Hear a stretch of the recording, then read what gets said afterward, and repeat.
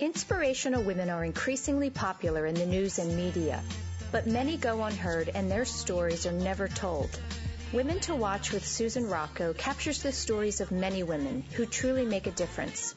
Women to Watch is the vehicle for developing new leaders, encouraging younger generations, and in building self-esteem for future entrepreneurs. Good afternoon, everyone, and welcome back to another week of Women to Watch here on WWDB, Talk 860, and WomenToWatch.net. I'm thrilled to be back in the studio this afternoon with a very, very special guest who I'm thrilled to have the opportunity to speak to today. And before we get started, just a couple of show notes. If you're listening and you would like to join in our conversation, we'd love to hear from you. You can do so by calling 888-329-3306. That's 888-329-3306. And also be sure to follow us on our social media pages. We are Women to Watch Talk on Twitter and Women to Watch Media on Instagram and Facebook. And as always, you can find out all about the events that we're involved in and where we're headed next by visiting WomenToWatch.net. That's Watch.net. I'd also like to give a shout out to Christina Jones, who's sitting across from me today in the studio, and she's going to be the head of our business development, new head of business development for Women to Watch Media. So I want to say thank you and welcome to the show to Christina. So I'm thrilled, as I mentioned, to introduce to you our very special guest this afternoon. Her name is Soledad O'Brien, and Soledad is an award-winning journalist, speaker, author, and philanthropist. She anchors and produces the Hearst Television political magazine program called Matter of Fact with Soledad O'Brien. She is also the founder and CEO of Starfish Media Group and reports for HBO, Real Sports, the PBS NewsHour, WebMD, and has also authored 2 books. And I probably have missed a couple of things, but I'd like to say welcome to the show, Soledad. Thank you so much. No, you did not miss a thing. Did I get it all? Everything. All of it. Oh, yes. Terrific. I try to be thorough. There's, really so much in the notes that I pulled together in my research of you and your career and your life story, and I really hope that I can get most of it in this afternoon. But thank you so much for joining me. I know how busy you are. It's my pleasure. Yeah. You bet.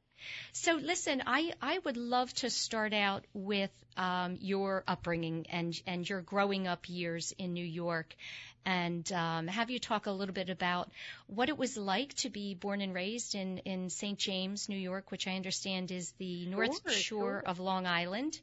Yeah, it's great. St. James is a very small town. Yeah. Everybody you went to elementary school, you went to middle school with, and then you'd go on to high school. Pretty tiny, I think pretty close-knit town. Everybody kind of knew everybody's business. I think in some ways it was amazing because it was very safe. I think that was a kind of an era in the 1960s, 1970s where you really felt you just never felt afraid. You went outside all day and played and came back, and there was, never any issues.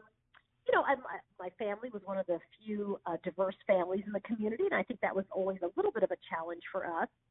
My mom's black, my dad's Australian and white, and I think that made us stand out a bit in that town where they didn't have a lot of racial diversity, not a lot of anything diversity, and certainly sometimes that was a challenge, I think. But at the same time, I didn't have anything else to compare it to, so there were things about it that were really great. Well, it's interesting to me, especially in the climate today, growing up that way and having your parents, as you mentioned, being from different backgrounds, and there's always people that are going to not understand that, and people who are obviously supportive of that your parents were not, you described them as kind of quiet activists, and they didn't dwell too much on the hardships of that. But I think that they were just living their lives, and I think a lot of people who just live their lives and kind of get done. My parents very much were educators, and so I think their focus for us was our education. They had moved to Long Island because they had good public schools and And that was the goal, that, we'd go to a good school and have good opportunities because of that schooling. And I think in their minds, nothing else really mattered beyond that. If there were some challenges, some issues along the way, well, you just get through them because you have this opportunity to go to a good school, a good public elementary, middle, and then high school. So I think that that's what they really focused on for us. Yeah. Were there ever any times when you were young, Soledad, that you were afraid? That. Gosh, never. Never. Oh, okay. Never. No, never. I mean, it's, again, I think, very, very safe. Certainly, as a diverse person in a pretty non-diverse world, you often felt like, wow, I'm never going to date anyone in this town. Partly because my parents were completely against it, but also because you stuck out a little bit. So I think it was more that. I never, ever felt afraid, ever. I felt bored. I knew that I was going to leave Long Island because I was bored out of my mind. And I wanted to go to New York City at some point and work in the city. I loved going into New York City. My parents always had an apartment in New York City. Yeah. And even did a reverse commute. They ended up moving into the city. And a lot of people who lived in Long Island when I was growing up had fled the city. The last thing they wanted to do was stay in the city. So I think my parents even had a different mindset about it. Yeah. Well, so did you always, then I'll ask this question, did you always have the aspiration to be a journalist and be in media? No. I was a pre-med in college, and I really, because of my good background in medicine, actually, I ended up doing really well in an interview that I did at WBZ TV in Boston. I decided not to go to medical school, and I was interviewed for a production assistant, kind of a low entry-level job in TV production, and got it. But mostly because I knew a lot about medicine, and I was being hired to work with a medical reporter. So on the downside, I had decided not to go to medical school and didn't really know what to do. But on the upside, I was able to use a lot of those skills to carve out a career path in television. Well, tell me, what prompted that decision? Was there kind of an aha moment where you... No, I think I felt uninspired by it. I was taking organic chemistry with my sister, who today is a surgeon, and she sort of asked me, why do you memorize all this stuff? A lot of organic chemistry is just committing stuff to memory. And she said, why are you memorizing all of this? You should be able to deduce it. And she was right. And really, I wasn't that passionate about it. I think it really was an aha moment in the sense of like, wow, she's right. I'm not passionate about something that is going to require a lot of schooling and also just a lot of time and effort. And so I decided that it wasn't something that I would do. I didn't really know what to do, and I started working at a television station. Okay, so let me ask you this. This is something I love to ask my guests. I think that all of us have a defining moment when we're young that stays with us and really kind of shapes how we make decisions and what we do in the future. And I'm wondering if there was a defining moment for you as a young girl that prompted... That's a great question. I don't think so. I really think what was very helpful to me was that my parents gave me a very big sense of agency, meaning that they really always made us feel, and not just me, but my brothers and sisters, like, you figure it out. And so I think what I've tried to do with my kids is give them those opportunities when something's not working, instead of me figuring it out, like, you figure it out. What do you think we should do? What do you think is a solution? So I guess I always, if there's something that was a strength, was always this sense of like, you know what, I know that within me, I have the ability to figure it out. And my figuring it out, by the way, might be running to 10 other people, but it certainly didn't mean I had to solve it by myself. But I think I always, in my head, just felt like I'm going to be able to figure out how to do this. And so whether it was my first job in television news or when I decided to leave CNN and start my own production company, all those things that I really didn't know how to do, I really just felt like, well, I'm smart enough to figure this out. I'm going to interview a lot of people. I'm going to ask a lot of questions. I'm going to try to navigate. I'm going to make a lot of mistakes and learn from those mistakes. And I think that's been sort of the thing that I've done well, is to kind of figure it out. Yeah. Oh, what a great philosophy, So when you're in one of those moments where you're feeling a little insecure for whatever reason, just before a major presentation or perhaps an interview with someone who's, a big deal, tell me how you talk yourself through those moments. Listen, I think one thing, and I advise a lot of the young women who are part of my foundation, the Pow Herfel Foundation, is to tell them to understand what makes you strong. So, for example, I know when I'm anxious, about something, it probably means I'm not prepared. Because when I'm prepared, I'm not anxious. So if I'm anxious, that means I probably need to study more. I need to take some notes. I need to have a plan of attack. Because if I'm anxious, that means I haven't got a really good plan. Mm-hmm. And so anytime I prep for an interview, I know when I'm ready. Because I know that I know what I need to know. Right. And I use that feeling of a pit in the bottom of my stomach to say, you have not done your homework. You need to go read this book, take more notes, and maybe study for another hour and a half and get this done. I think it's a lot about just knowing yourself. A lot of success has just been, knowing how to read your own gut in a way. I know when there are people that I really like and trust around me. I know when there's people who I don't like. And one of the biggest upsides of working for yourself is to not work with people you don't like. Yes. To say, listen, and that doesn't mean being rude to them. It just means saying, listen, I do not like the way I feel when we're working on a project together. So said with love, we should not do this again. And I don't work with them. Yeah. And I think that just as you get older, and what we try to work with our scholars with is that sort of like, recognize that feeling in your gut. Put some words to it. When someone makes you feel bad, you need to say, you know what, Sue, you make me feel bad. You know what, Jane, you make me feel like I'm really smart. You know what, Bob, I don't want to date you because you make me feel like I'm not good enough. And you have to kind of identify those feelings and then act on them. So if someone makes you feel bad, you move on. If someone makes you feel great, you hang out with them more.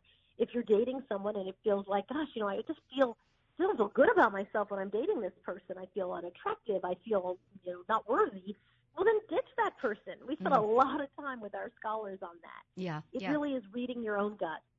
Well, I love that because, it's so much about knowing yourself, right? And we talk on the show a lot about how important it is to reflect and get to know what you do well and what perhaps, you need to work on.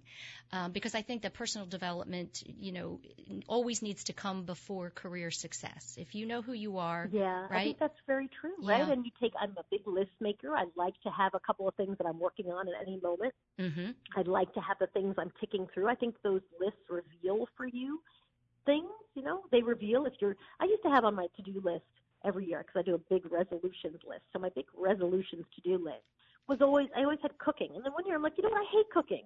I'm removing cooking. I don't want to learn to cook. I hate cooking. Right. Just because everyone else is doing it. I will not do it. I did. I recognized that I felt like I needed to do it. Yeah. But I actually didn't want to do it. And, and it was very freeing to say, I have 10 things that I actually like to be on this list. Yes. Cooking is not one of them. Yes. So it was remarkably freeing. And I think that kind of stuff is really important. How do you listen to your own wants and needs and goals and desires? Yes. Soledad, I just want to ask you real quick, are you on a cell phone? There's a little bit of in and out. I am. I'm sorry. That's is it okay. better? Yeah, if you just make sure you keep it close. Yes, I want to make sure I don't even have a landline. I said to your assistant, landline is always best, but most people are getting rid of them at some point. There will be none. Yeah. Yep. Listen, okay, so I want to read this quote that you said. You said, I've covered the world's most devastating stories throughout my career, stories of unimaginable human hardship and loss. And when I read that, of course, the very first thing that came to mind for me is, why are you able to do that and continue to do that over and over? In other words, see those kinds of stories and stay strong, not let it break you. Oh, I don't think it's ever about me. I mean, really, I never felt sorry for myself because I would get to go someplace. I thought I had such a luxury of trying to bring out real stories from people who had suffered real devastation, and I was never one of them. So I really felt very, very, very grateful. I felt like I had a real job to do. I think when you feel like you have a real purpose and a real job, it's much easier. Do you feel it's an obligation? It's obviously something you do well in bringing these stories and bringing them to light the way that you do. So do you feel it's an obligation? No, I think obligation has a negative connotation, and I don't. I think it's a real opportunity, and I think I do it well. So I feel very lucky that I get to do a job that I also like. A lot of people have jobs they don't like, and I really like my job. Yes. So let me ask you this: is there one particular story that's really etched in your memory, and if so, why? That's such a good question. Probably Hurricane Katrina, or doing our Black in America documentary series. I think anything where it felt like you were really doing the work you're supposed to be doing. I felt like we were providing a real service as journalists. So not just my work, but I think just in general as a reporter, I felt like this is exactly what we're supposed to be doing. And is there something about the human spirit that you learned from covering that story? I think you learn the same thing, which is people are very much the same. Everybody wants safety and security and opportunity for their kids. Everybody in the globe, frankly, everywhere I've been, they all want the same exact thing. So, I knew, having covered a lot of other disasters, that people would rebuild and they'd figure it out and they would bounce back because that's what people do. But, but I think in terms of just our service that we were able to provide, I know that I felt that I was doing something that was making me useful to the greater population. Yeah, and one of my questions was, having been so many places and spoken to so many people from so many different backgrounds, people at very high levels and then everyday folks, that, I wanted to know what you thought is a commonality among all people. In other words, and I'll let you answer that. What sticks out in your mind? It's a fantastic question. I think people are literally, not just people around the country, but people around the world are very much the same. We want opportunity. We want a chance. You want to have safety, right? You want to be able to walk down the street. You want to have security. You want to feel like you're heard. You want to be doing something productive and feel like you're valued. But this was true no matter where I was reporting from. Always the same thing. People really all wanted the same exact thing. So I think it's very consistent. I think human beings, want to hope and dream for themselves and their families wherever they are. And it's certainly been what I've seen as a reporter. Right. I want to go back for a second.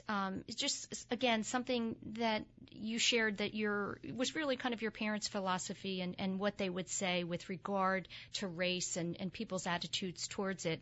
And you said they would say, let's embrace, where America is today and let's move forward. So where do we find the balance between doing that? And then, people will often say, major events in the world we should never forget because they are lessons. So what is your philosophy for kind of keeping the balance of, yes, move forward, don't dwell on things that are injustices and not right, but at the same time, don't forget those great lessons? Yeah, I don't think those are mutually exclusive, right? I think you can easily not forget things. And make sure you're always moving forward. I always tell the young people that I work with, if you're always angry all the time, you will not get a lot done. You have to make sure to keep in mind where you are and what's going on around you. You have to make sure you understand injustice. I mean, I really get it. But you also have to be, knocking things off your to-do list. You have to get stuff done. You have to get in there and do the work. You can't just sit around and talk about stuff. You actually have to live and do things. So I think it is about navigating, the two. Making sure that you're not moving so fast that you forget important issues, but you're also not remembering so much and so mired in remembrance that you forget that you have a life to lead and you have a lot of work to do. So I think that's the key thing there's just a lot of work to do, and you can do a lot of work while you're not forgetting some of the things and the people and the work that came before you. So do you ever get tired? I'm listening to you. Oh, my God, I'm tired all the time. Are you tired all the time? I'm exhausted constantly. Yeah. Well, you don't sound, you have such high energy. And, really, you're traveling and you're juggling. And you have 4 beautiful children.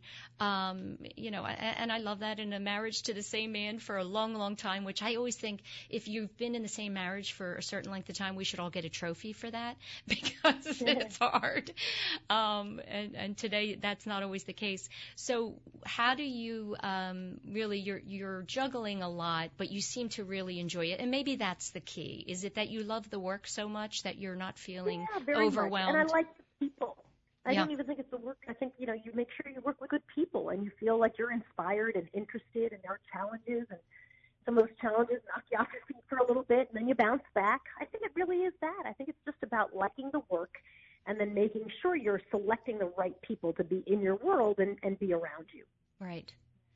Okay, tell me if what are the things that you feel you don't do best? You know, we spoke about really knowing yourself and what you do well, and when you know that, you're going to really be, successful in your career. So tell me some things. of the things. Yeah. Oh gosh, I mean, tons of things, because I make sure that as I hire people, that they do those things well, because I know I'm not going to be doing them well. I'm not super organized. I really need people around me. Good in short bursts, but I think if you're looking at someone who's doing the long view, I have a team around me that really keeps us on track all the time. I'm terrible about doing budgets, which is fine because I don't do budgets. I have a team that does budgets. I'm great at reading budgets. I do not set up my stories. We have great producers to do that. I do not run development. I have a great development team that does that. So tons of stuff. I think the key is in recognizing what you don't necessarily either do well or want to do, and making sure you're hiring great people around you for that. That's something I wanted to ask you about. What do you look for in your team? What kind of qualities do you look for in the people? Scrappiness, actually. Yeah. Scrappiness.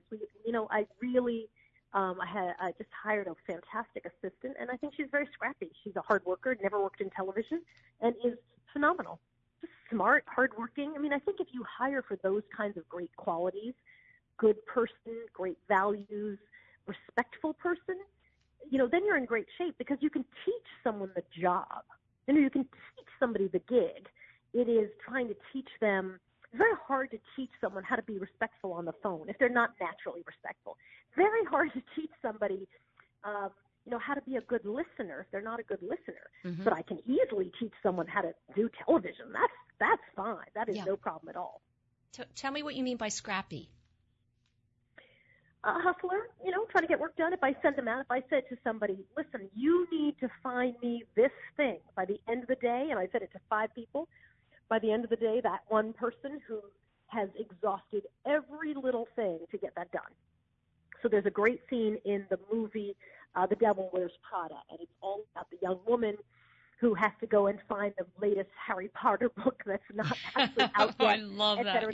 Yeah. I think that's obviously insane, but I think the sentiment of, she does every hook and crook to get something done, right? Like she's basically going to figure it out. And I think you obviously, I wouldn't send someone on a crazy assignment like that, but I would say, what resources do you have that you can make this happen? Because a lot of people will say, here's what I don't like. I don't like when someone says, well, I left a message. Yeah, I called and I left a message. I mean, and you get that a lot. So, that to me is unacceptable. You want someone who doesn't leave a message, who says, I left a message, and then I figured, you know what? They're probably going out for lunch. Let me go to the office and see if I can find them. Then I thought, blah, blah, blah, blah, blah. Then I knew I had a girlfriend who lived nearby. So, that's somebody who's a hustler, who's a hard worker, who figures it out. And so that's what I look for. Look for people who are going to figure it out and who want to be part of a team that's willing to work hard to get stuff done. Yeah, resourceful, right? I love that too. Absolutely. Yes. Absolutely. So can I ask you, do you, there's a lot of talk in the media about the millennials, and I love millennials. I have a couple of millennials. They're awesome. Listen, I love millennials. First of all, they're not tired. Generally, you don't have a lot of kids yet. They're awesome. They're hardworking. They're passionate. Yep. They want wonderful things out of life. They're really true believers in, I think, spirit of getting stuff done. So I'm a huge fan of millennials. So you don't. It's 23 after. Forgive me. I think we need to wrap up soon because I have a 3:30 meeting. They told me that this is going to go from 3 up to 3:20. Oh my goodness. Well, we're actually an hour show. We go till 4. Oh gosh. No. It's in my calendar for just 30 minutes. It's so crazy. Oh. So they told me 10 of. I'll send you the note. The 10 of to 20 after is what I was told. Well, that's okay. Listen, I'm glad to get you for any time. But I'll grab my new business development director and we'll finish out the show. But yes, no, we're an hour show. But that's okay. I wanted to give you an opportunity. That's why we were kind of focusing on you for the first half, but I wanted to ask about your foundation and of course some of the stories that you're working on. So let me just give you an opportunity to talk about anything you'd like. If I may. That would be yes, great. please. Yeah. Listen, we started Powerful Foundation. We changed the name. It was the Starfish Foundation. But really, we realized that we were in the business of making young women powerful, to understand and to advocate for themselves and understand how to become all that they wanted to be. And so we go around the country doing powerful summits. And we're going to have our gala next month where we will celebrate some of our biggest champions and some of our most wonderful students who have done really, really well. And it's just a great way, I think, to invest in young women, because we know when you invest in young women, you really are investing in a community. It's been one of the most wonderful things that my husband and I have done. And so I encourage anybody who's interested in joining in with us to check us out at Powerful, H-E-R in the middle, Powerful Foundation.org. Okay, and we'll put that out there and share that with our listeners. I appreciate that. Thank you. And my apologies. I'll send you the note that I got, which was a 30-minute show. We have a meeting. I have another meeting at 3:30. I'm so sorry. That's okay. One thing I do well is pivot. Well, you know what?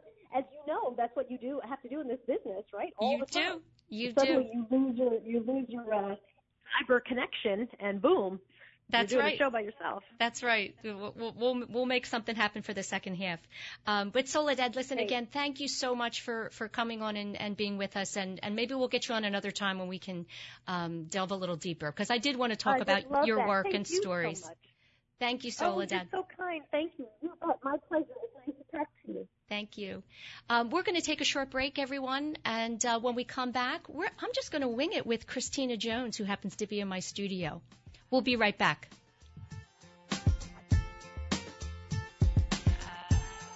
This is Kristen Hillsley, financial advisor of the Foley Hillsley Group, with a big announcement. Last fall, I hosted a women's lifestyle conference to help the women who do it all take control of their finances. Now I'm excited to announce a new partnership with Women to Watch Media to help show women how to own their financial future. We'll have newsletter articles, blog posts, announcements of live events, and a lot more. All available at womentowatch.net and our own website, FoleyHillsleyGroup.com. I'm thrilled about this new partnership, and I look forward to being your resource for all things financial. Stay tuned to learn more, or visit our website at FoleyHillsleyGroup.com. The Foley Hillsley Group is affiliated with Robert W. Baird & Company, member SIPC. Log on to FoleyHillsleyGroup.com to learn more. That's FoleyHillsley Group.com. Or call 610-238-6636. There are 365 days to schedule a mammogram. Today is as good as any. Holy Redeemer Breast Care makes it easy. We offer the latest technology like 3D mammography and automated breast ultrasound that help find cancers in dense breast tissue. Plus, our same-day readings mean same-day peace of mind. Make today the day you schedule a mammogram. It's easy to request an appointment online at holyredeemer.com/mammogram. Since 1858, Mount St. Joseph Academy has been educating girls to be leaders, founders, and independent thinkers. Students are taught to be collaborative, courageous, compassionate, confident, and spiritual. In this student-centered environment, the young women are transformed by recognizing their own potential and are encouraged to use it to make a difference in the world. To learn more about Mount St. Joseph Academy, go to www.msjacad.org or call 215-233-3177. That's msjacad.org or 215-233-3177.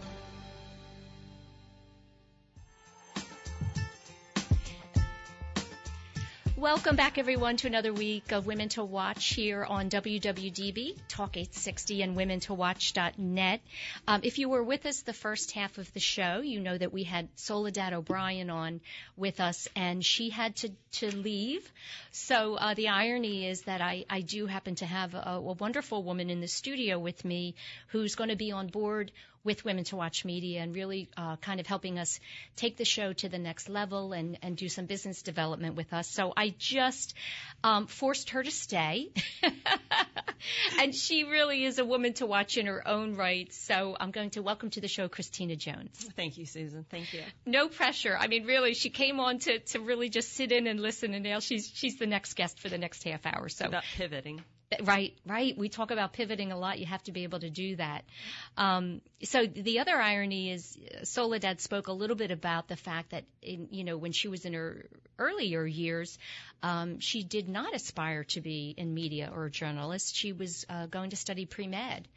And Christina's career, and I'm going to let you describe exactly what it was, but Christina has worked many years in the pharma industry, in business development and sales and marketing, and so she has some background in that. So just tell the listeners a little bit about your background and where you went to school and what your major was. So when I first started out, I wanted to be pre-med because I had this vision of being a pediatrician and helping children and particularly young adolescent girls and boys.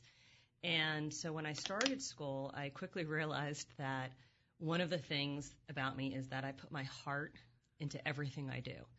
And as much as I wanted to be pre-med and I wanted to help children, I realized that it would be really hard for me because my heart would break if I were to. You're sensitive. Exactly. I'm very sensitive, and I love children. So I was doing it for the right reasons, and I realized my limitations. Yes. And so I pivoted. Good. And I ended up majoring in psychology. Okay. And with the expectation of being able to work with adolescents to help them through difficult situations.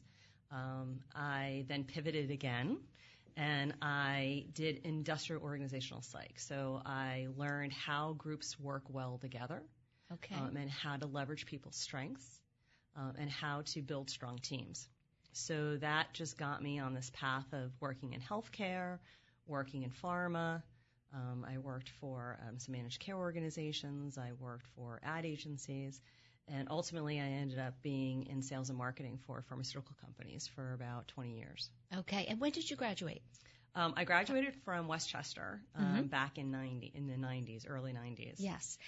Say that major again. Industrial? So I was industrial organizational psych. Yes, because I don't think many of our listeners know that that's a major or, what that really is. So I was a psych major, and the research that I did was the kinds of things that motivate people, and the kinds of things that they gravitate towards. And how do you capitalize on those energies and those passions and make them work productively? Yeah. So it was really interesting, and it all happened just because of these as we call them, these little pivots. Somebody introduced me. I started working with somebody. I was working for a marketing company down in Westchester, and things just kind of evolved. I think you're a great example of something we talk about a lot on the show, and I always want young girls to know that they do not have to be decisive about what they want to be when they grow up. Make that decision and stay with it, right? Rarely does that happen. I think that if anybody had asked me, when I was in high school, what will the next 20 years look like? What will your career look like? What do you want to be when you grow up? I would have never imagined that I would have had the journey that I did over the last 25 years. And the thing that's so exciting about that is nothing was necessarily planned, but everything was a decisive decision when I came to that crossroad. And sometimes, and a lot of it is just taking the plunge, taking a risk. Somebody comes up to you and says, "Have you ever thought about?" And you said, "No, but tell me more." Yeah. And it leads you down a path. Soledad said something about, kind of knowing when you meet someone, whether it feels right or not, right? And so I think that's such good advice to pay attention to that intuitive sense or feeling of, this feels like an opportunity that's exciting for me. Or perhaps, I'm not sure I want to, get into any kind of partnership with this person. And pay attention to that feeling, that intuition. Because you do make scary choices, but there's so much excitement in some of them. Yeah. And so let's, we should probably talk about how you and I met. Yes. Last month I had the wonderful opportunity and honor to speak for Pete's Sake Foundation's annual fashion gala. And Trish Sinnott, who is a friend of mine, mentioned you as a volunteer for the For Pete's Sake Foundation, but she also knew your background. Yes. And I happened to mention to her, gosh, you know what, we're really doing some exciting things here, and I could use some help in the business development arena. That is not my forte. And so she made the introduction, and here we are. It's a great example of that. And we met at that show, and I knew, there was good energy. Yeah. So talk a little bit about, what made you excited about that introduction and your interests in women in leadership, and why you thought, gosh, this might be a good opportunity and something I would like to be supportive of. One of the things that I have been very fortunate is that I've had some great women mentors. I've had women and men mentors, and one of the best pieces of advice I ever got was, as much as you look forward and as much as you strive to continue to climb, never forget where you came from and never forget to help those behind you. And so the thing that I love is the fact that you're always striving, but you're remembering that there are others that could benefit from your sage advice. And you don't know why people come into your life. It's either a reason, a season, or a lifetime. And when you meet them, you don't know why, but they leave an impression. Right. And I've had so many conversations along the way in my career that I didn't think were very significant, just one-on-one discussions with a young lady at a college or someone that I was interviewing that I actually recommended, not for the position I was hiring for, but for another opportunity that I thought they'd be a great fit for. Right. And they've come back to me and said, you may not remember this conversation, but you once told me, and it really made a difference. It really helped me. And so women's leadership and being an example and being a mentor has always been extremely important to me. When I was in high school, I actually developed the first mentor program within my high school to help adolescents and help people that are trying to navigate those difficult high school years. And that was something that I did when I was a junior in high school, where I identified the need for people to feel comfortable in having somebody to ask advice of. Now, why did you know that? Where did that come from in you? Let's go back a little bit to your upbringing and your family a little bit. Tell me about the beginning. So I was raised by two wonderfully strong people. My dad was a CPA and worked in Manhattan. And my mom, after having children, decided that she wants to go to college. And she went to school, and actually right after she had me. And so it took her 10 years to get through college. And then she went on to get her master's in guidance and counseling. And my dad was one of those people that always told me I could be anything I wanted to be. So as much as they were supportive, they were extremely strict and very tough. And not always the easiest people to talk to, when you needed, when you're about feelings. Yeah, about feelings and all that right. stuff. All that stuff that actually matters. Yeah, but sort of, telling you to, just buck it up and move on. Yes. But I had people who sort of took me under their wing, and I identified the special relationships that can come from mentors. And so that all happened when I was very young, sort of having somebody take me under their wing and be able to talk to them and ask them questions. And when I was thinking about pre-med, I didn't think that I could do it. And I had these people who pushed me forward and said, yes, you can. Don't underestimate your own power and your own worth. Yeah. And so in doing that, and then being in high school and seeing, all of the things that go on, and this is back in the 80s and the early 90s. Actually, I guess it was the 80s. There's a lot of different things pulling you in different directions. So I started this mentorship in the high school. And then I ended up in psychology in college, and then that just kind of developed into building women leadership initiatives within the companies that I worked in. Yeah, interesting.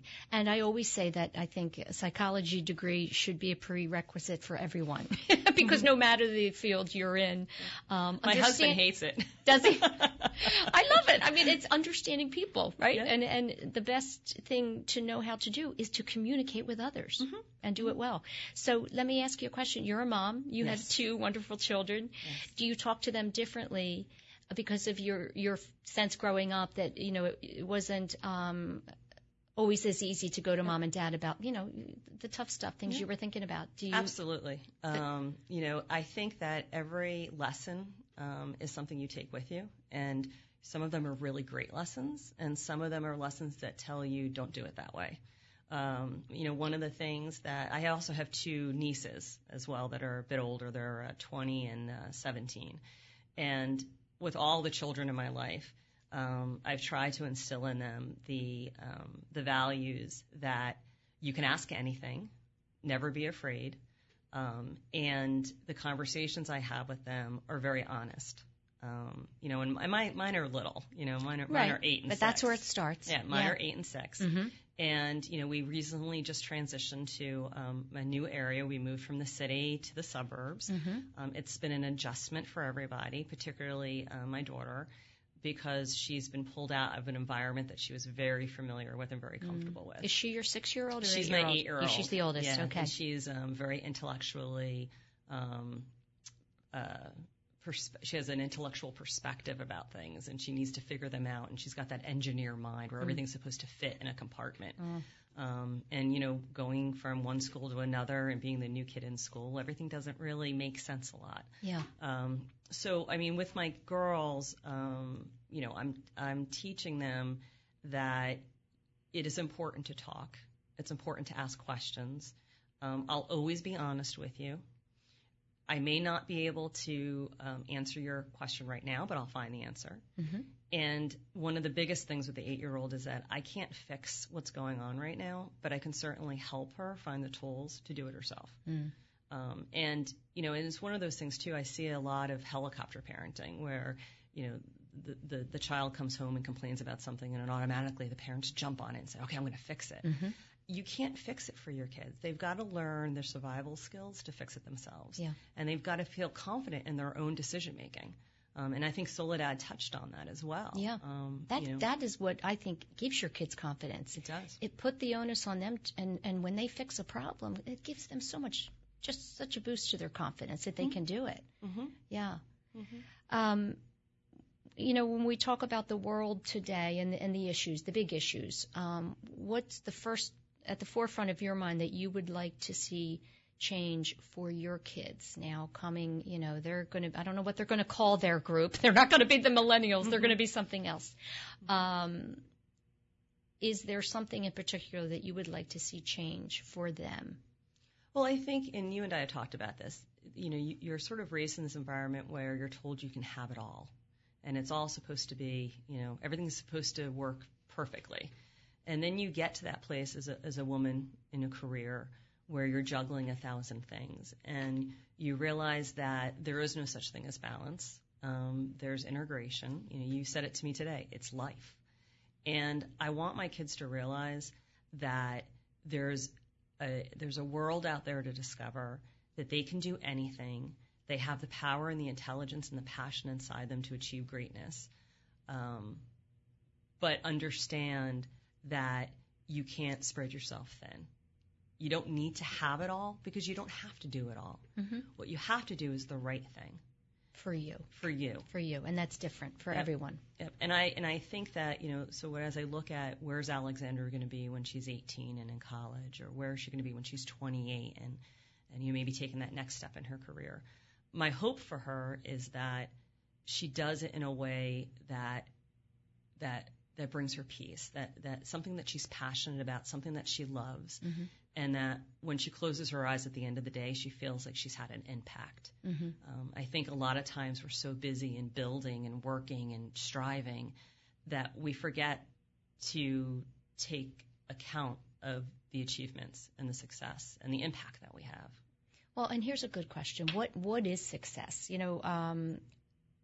Kids are taught, and they hear the messaging, that they need to be successful in all that they do, whether it's sports or school or, activities.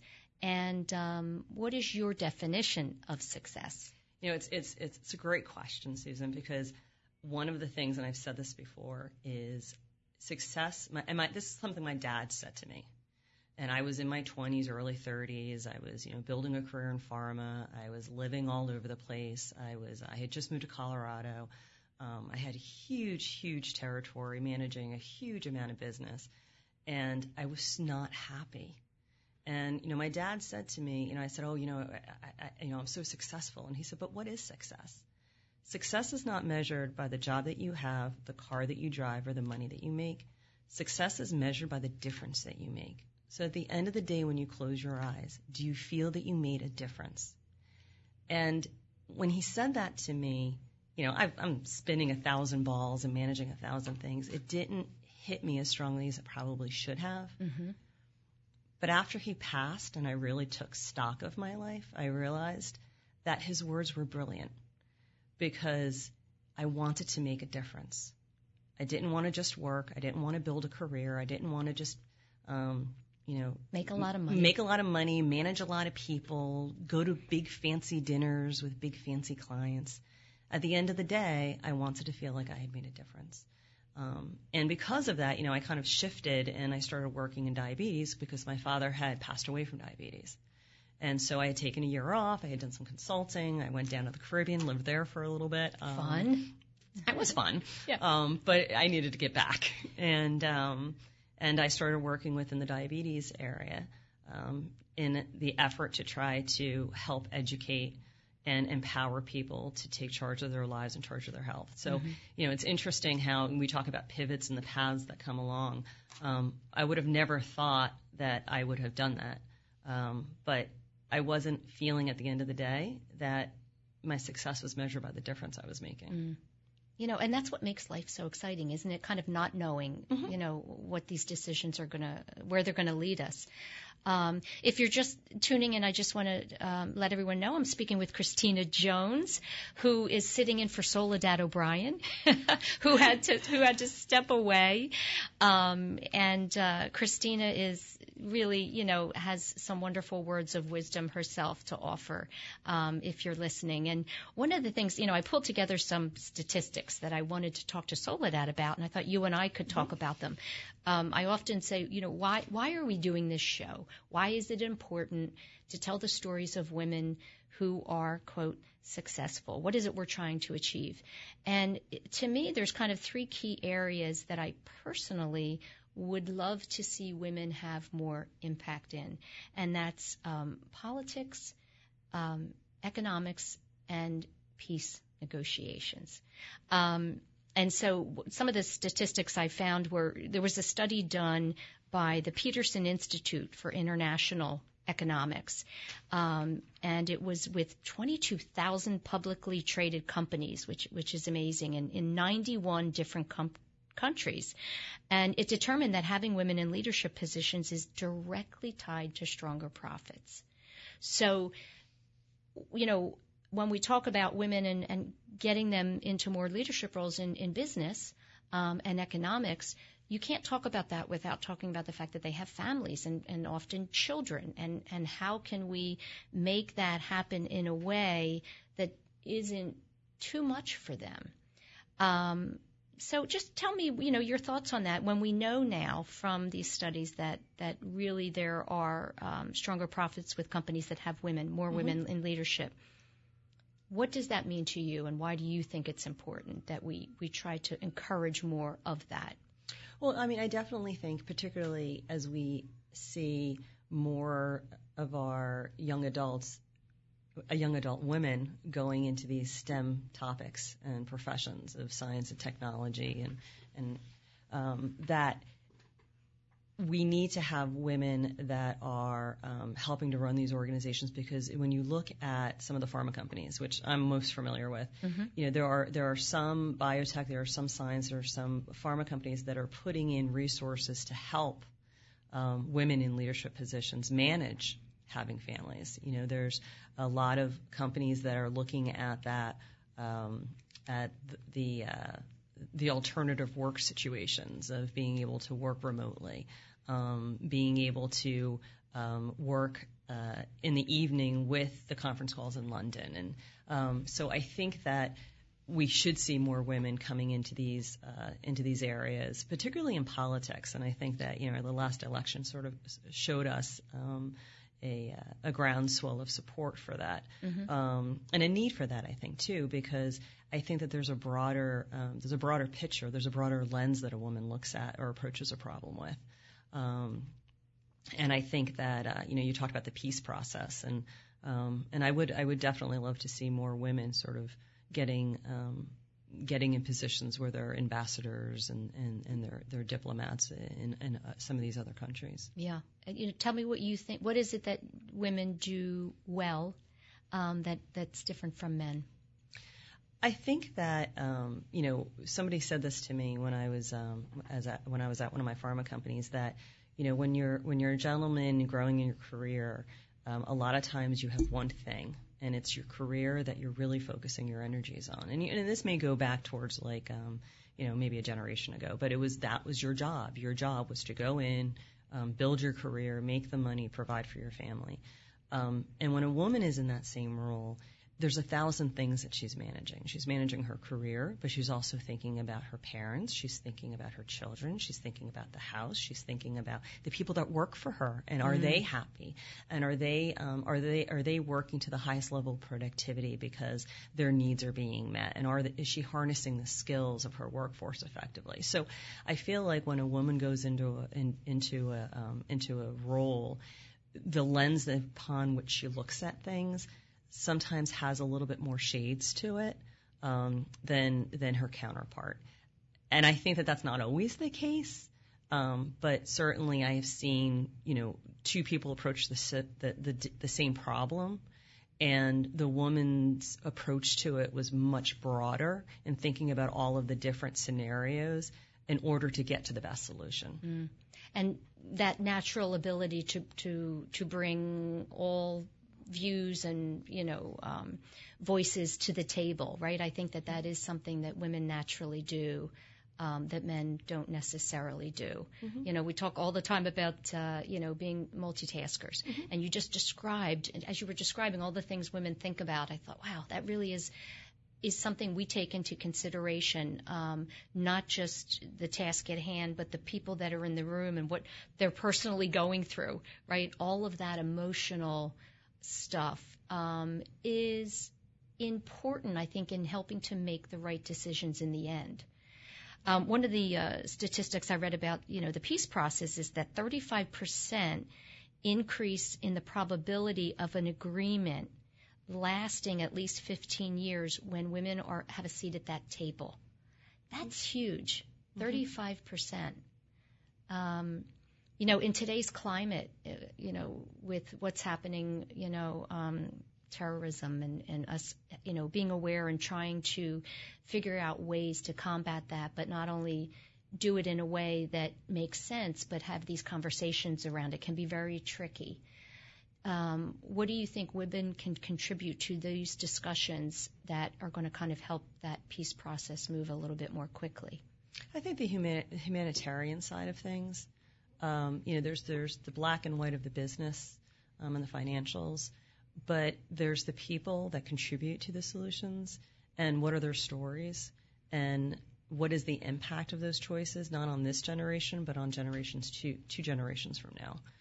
So when you look at the peace process, and again, it's interesting because we talk about, conflicts that spur up, and what we realize is that those conflicts have been going on, hundreds of years, thousands of years, right, and we don't know the full history. What we know is that the U.S. has been involved for the last 10 years, but it's 10 years of a 400-year conflict, and so I think that one of the things that having a woman at the table can help benefit is all of the different humanitarian considerations, the business considerations, the economic considerations, but the social considerations as well. I think it's tough for young girls today, talking about all of these big, heavy topics, that they understand that they're needed.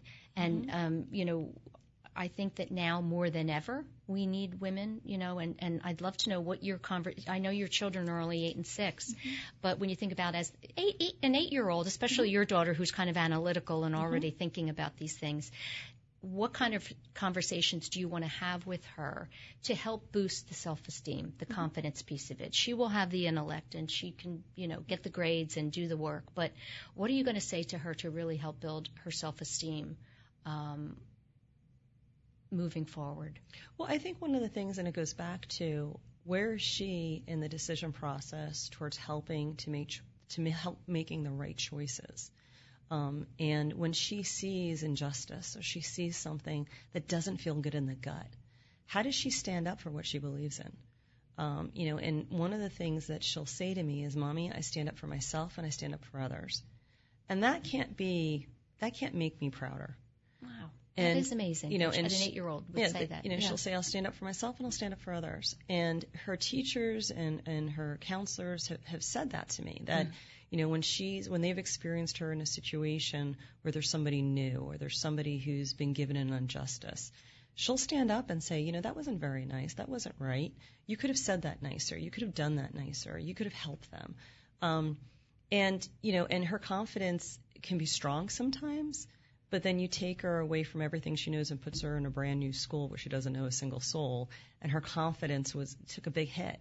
And that's understandable, right? Yep. And typical. And so this year there's been a lot of discussions about who are you, what's important to you, how do you stand true to what you believe in, and the difference of understanding what's right and wrong, and staying true to what you know is right.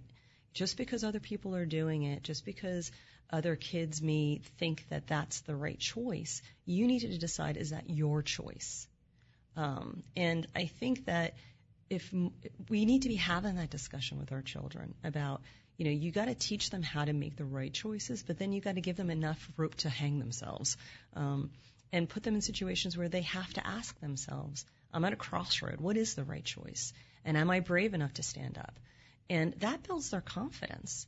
And having a good village around you of adults that recognize when a child is standing up and acknowledging that, and having good examples around them. I mean, one of the things that I loved about the environment that she was raised in was we had a lot of strong women and men who had children, but gave those children the skill sets to make good choices. Did they always make good choices? Absolutely not. No. But my kids know that they can go to any of those adults and get advice. Yeah. Listen, I have to thank you so much for jumping in for Soledad this afternoon. It was a great discussion, and I welcome you to the Women to Watch media team. Christina Thank Jones. You. We're going to do some great things. That's it, everyone, for this week of Women to Watch. Be sure to check out our website at womentowatch.net. That's women2watch.net, and have a great week.